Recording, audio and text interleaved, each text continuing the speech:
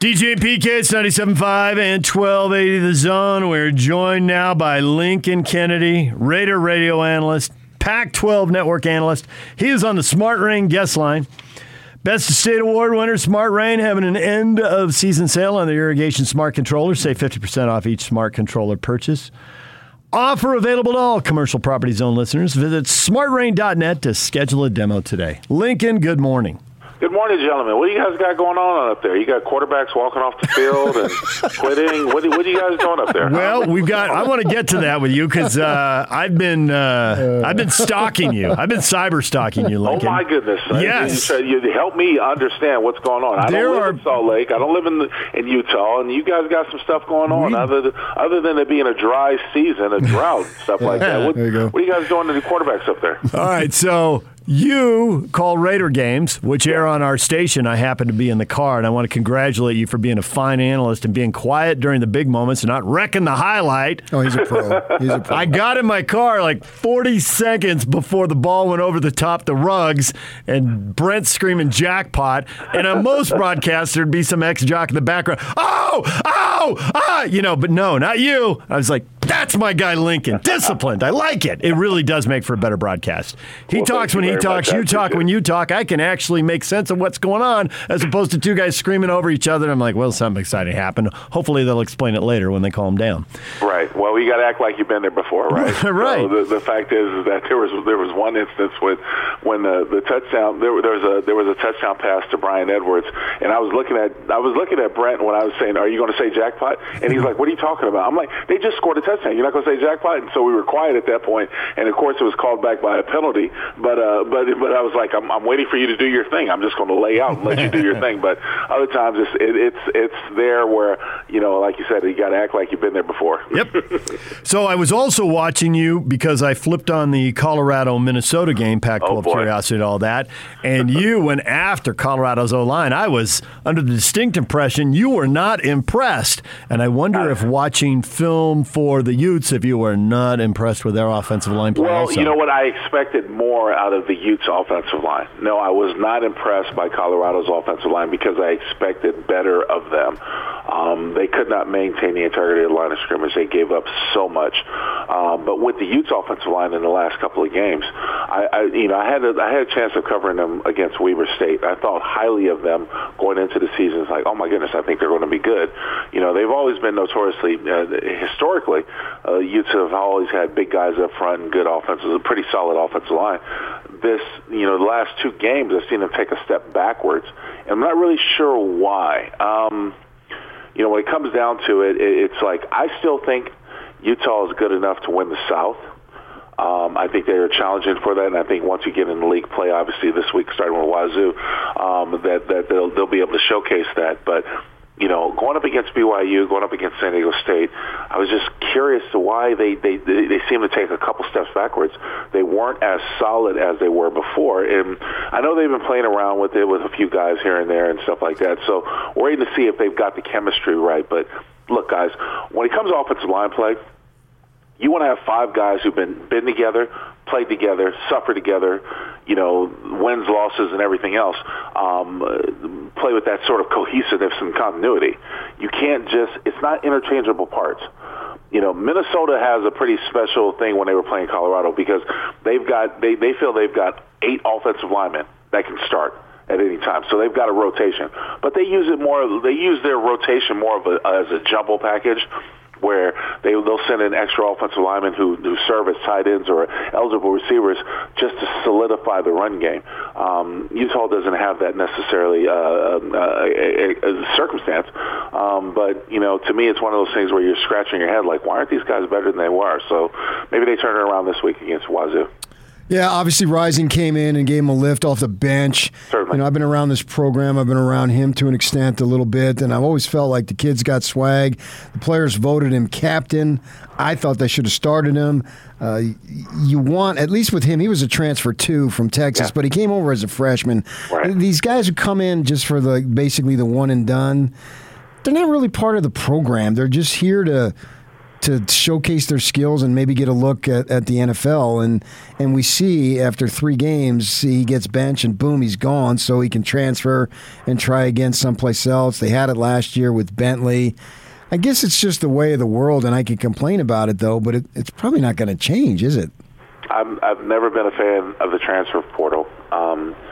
Even when, way back when, the last time I did a lot of college football, they had the graduate transfers. To me, it's amateur free agency. It's nothing more than modern amateur free agency because they still consider these guys amateurs, whatever. Anyways, long story short, I think that there are a lot of guys out there who cannot deal with adversity.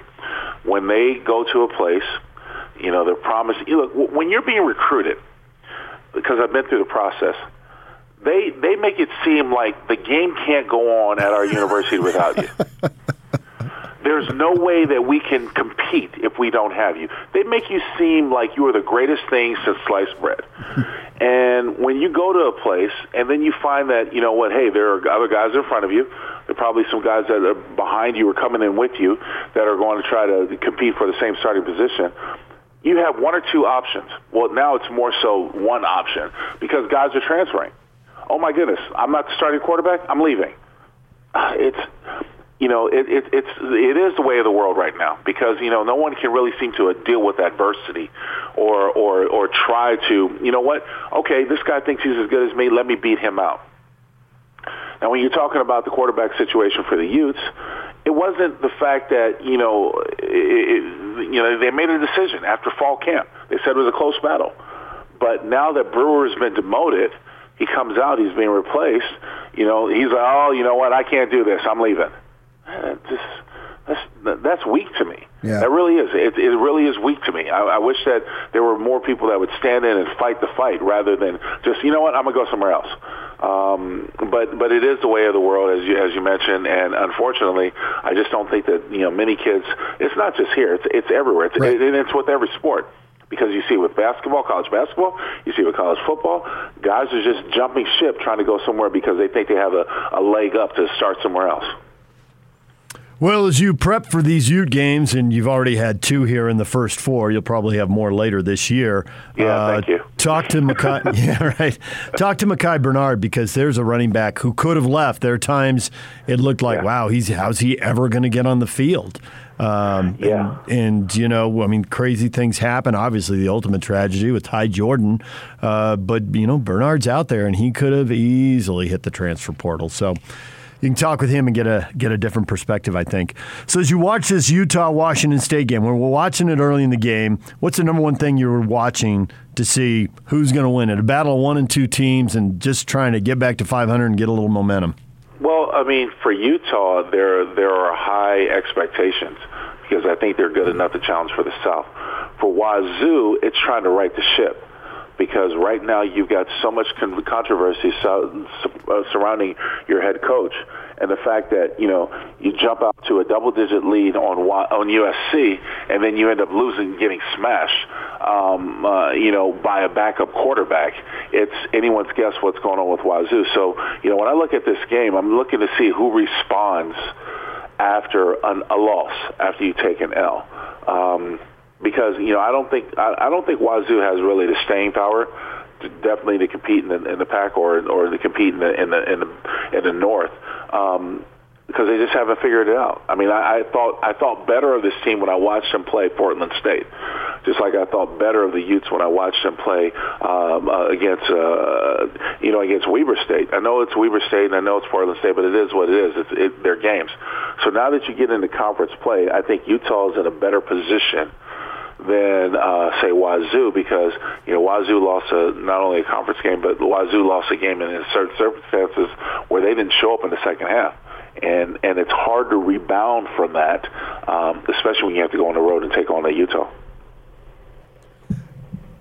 The North sucked a couple weeks back, and then last week the South sucked. And you talk about Utah being in it. You can look at it a couple of ways. Well, they're in it to possibly win the thing in the South because of the fact that they're pretty good. Or, gosh, everybody sucks, and so why wouldn't they be in it? You know what I mean? I don't know which way to go. We'll find out in the next couple of weeks.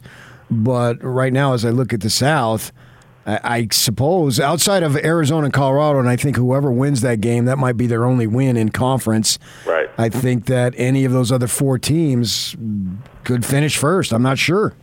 Yeah, I'm really not sure what to expect from teams like UCLA or Arizona State. I think USC, for the most part, is still in a quandary because the coaching decision leaves sort of a flux where you've got guys in that locker room who are looking to other places rather than looking or focusing on the objective at hand, and that's winning. And so I still have to see a little bit more sample size to know what we can expect from USC. Look, USC always has talent. It's never been a question of whether they have talent. It's whether or not that they can put it together and make a great team out of it. So I think the South is still up in the air. That's why I still think the solid foundation that Utah has, that Coach Whittingham has, is probably the best product to maybe excel and separate themselves from the rest of the South. So, turn to the pro game. The Raiders are 2-0, and they're getting a backup quarterback. Does that matter that much? Do you think they were solid favorites? You felt pretty comfortable, or you don't feel comfortable no matter who the Dolphins quarterback is? Yes. You don't underestimate a team, even with a backup quarterback, because, look, what Miami is more known for, rather than their offense, Jacoby Brissett, their quarterback, is the fact that they've got a defense. And they've got a quarterback or a coach who's a coordinator who's been creative with his defensive style. And, look, last year when these two teams played, I think the Raiders, I want to say they did 6 field goals. I'm trying to remember off the top of my head. It was quite a few field goals because they struggled once they got in the red zone. Miami's defense hunkered down. So, for what it's worth, when it comes to the Raiders, I know that they're 2-0. I know that Derek Carr has had a pretty good season so far, but they really don't have a running game. Their offensive line is patched up, kind of put together due to injuries and stuff like that. So they're really one-dimensional. And once you get in the red zone, because that area is condensed and cut short, it's harder to score in that area. So, this is not a team. I think the Raiders are a team that have to score touchdowns in order to be successful. Their defense is playing better. Don't get me wrong. Their defense is playing a lot better than it has in, many years I can remember. But this is still a team that you can't underestimate. And don't be surprised if Miami comes in and tries to establish the run to keep the Raiders on their heels. More importantly, put the pressure on their offense to have to pass down the field to keep up. Yeah, I said last week, I thought Carr was really rounding into the top of his game, and watching him last week, I think even more so. I'm still going to go with Mahomes, but in the AFC, to me so far, and it's just a small sample, but Carr's looking as good as anybody, although I do acknowledge what you're saying. The absence of a running game does have a concern for me. Yeah, because teams are going to start figuring out things. So, the way that I kind of put it into perspective is that the Raiders are using the short passing game and sideline-to-sideline passing game, much like Oregon did back in the day where they were going sideline-to-sideline at a high tempo. They're using that as their run game. It's an extended run game where you use tunnel screens, you use flare routes, you use short out routes and stuff like that. You're using it. That is the equivalent of getting your running game started because they don't have one. Yeah. So Darren Waller famously targeted 19 times in the opener, a more reasonable 7 in the second game. But is he the safety blanket? Are they going to go back to him when it really matters? And the 7 was just kind of a one-off? Yeah, well, here's the thing. If you know anything about Derek Carr, whenever he sees that he's got isolated coverage or one-on-one coverage with Darren Waller, especially when he's split out wide to either side, he's going to go to him. And especially when they have a single high safety. What Derek learned from week 1 to week 2, for example, the Baltimore Ravens bracketed Darren Waller. And they made sure, they didn't really show it. It wasn't obvious until you look at the film. So I think that's one of the reasons why he didn't go back to him as much in the Pittsburgh game, because he knew Pittsburgh was going to do the same thing. Minkah Fitzpatrick had his eye on number 83 wherever he was on the field, and that's how he got burned by the Ruggs touchdown, because he was thinking that they were going to go to Waller on that third down.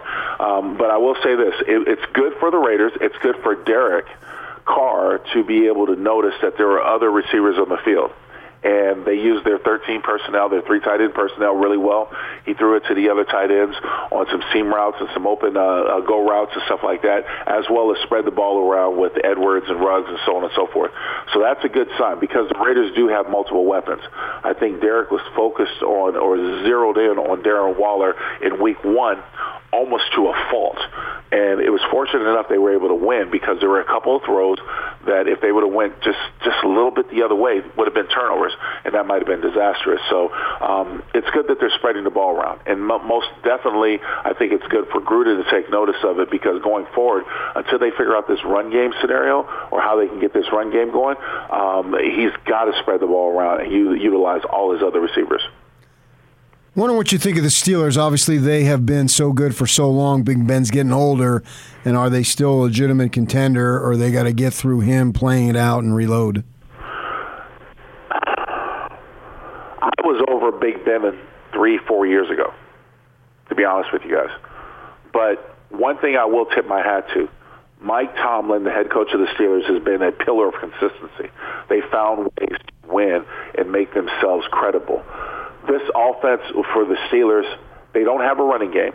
Okay, the offensive line, and my son plays for the damn team. The offensive line is in serious trouble. They don't have any consistency up front. They have a hard time protecting Big Ben, and they have a hard time of being able to do anything other offensively than their short passing game.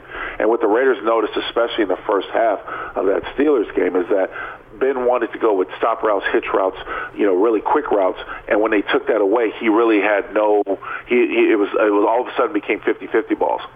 Long story short, to your question, I think the Steelers' offense is in trouble, and the fact that T.J. Watt left the game with a groin injury, who knows how long he's going to be out for.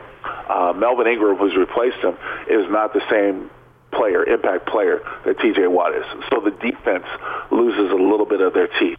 And they've got other injuries with Devin Bush, Joe Hayden, who didn't play in the Raiders game. I think they're still going to be competitive once they get those guys back. But in the interim, it's going to be hard for the Steelers to generate points. More importantly, it's going to be hard for the Steelers to get off the field defensively. There's a healthy debate raging between Bronco and Raider fans about whether Salt Lake is really a Bronco town or a Raider town.